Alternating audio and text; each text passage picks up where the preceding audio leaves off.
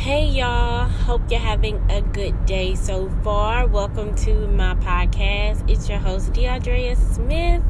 So glad that you're tuning in. Alright, so today I'm going to be talking about self-esteem and confidence. I haven't always been confident in myself. I haven't always had respect for myself. I haven't always admired myself. I haven't always felt beautiful. I think all women go through that. All young women go through that. Even in high school, just thinking from being a young girl, being black and skinny and not feeling pretty because of my skin color.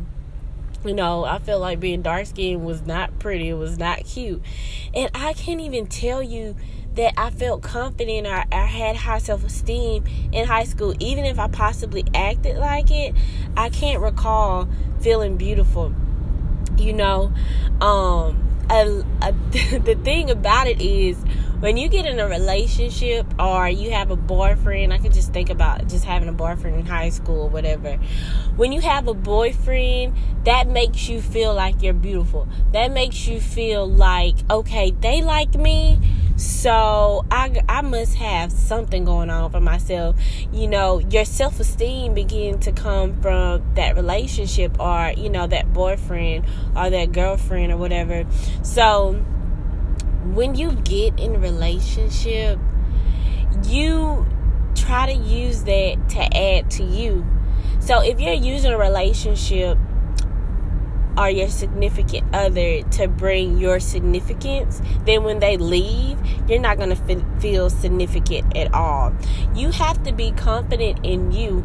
And the way to become confident in you and the way to rise your self-esteem is to get to know God. I swear that's the secret, man. Like, I've been in church all my life. But it was not until I developed a real relationship with Him, studied my word, read my scriptures, prayed to God, got in His presence, worshiped and praised Him for myself, that I began to learn about Him, and then I began to learn about me. Because through scripture, God tells you everything about you. He tells you that you're fearfully and wonderfully made. He tells you that you were made in His likeness and in His image. You were made in God's image. And He also tells you that you were predestined before this world began. So you were on the mind of God. So I don't care if your parents was like, oh, you were a mistake, you happened, you were out of wedlock or whatever. I don't care what nobody says. You were on the mind of God the whole time.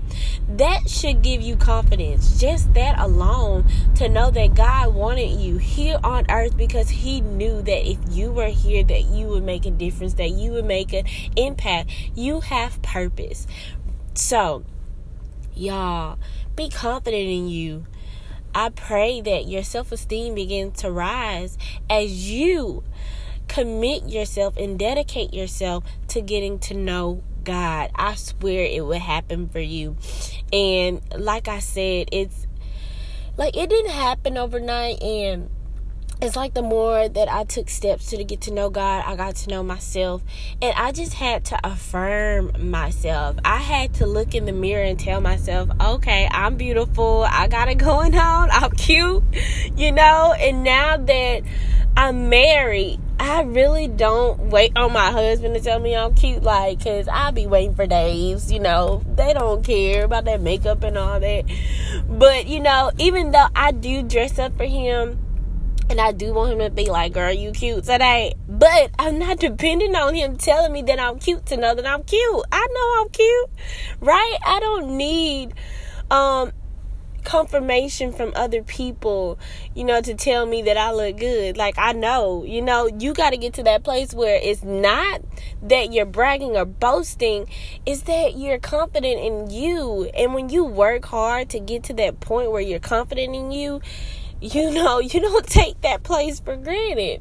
Now, this podcast is a little long, but I'm finna close it out. One last thing.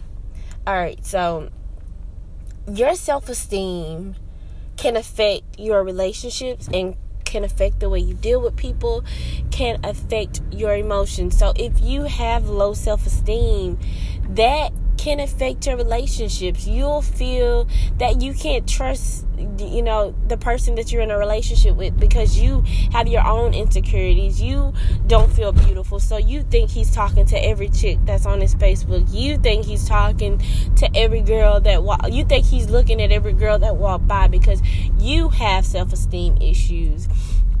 Also, when you have those issues within yourself, it can stem, like, even with being on Facebook and all these social media sites, with having low self-esteem, you will begin to feel jealous. You will feel like, okay, they got it going on more than me. I'm nothing. You're going to begin to speak negative about yourself because you're jealous and you feel low in spirit because you think people look better than you.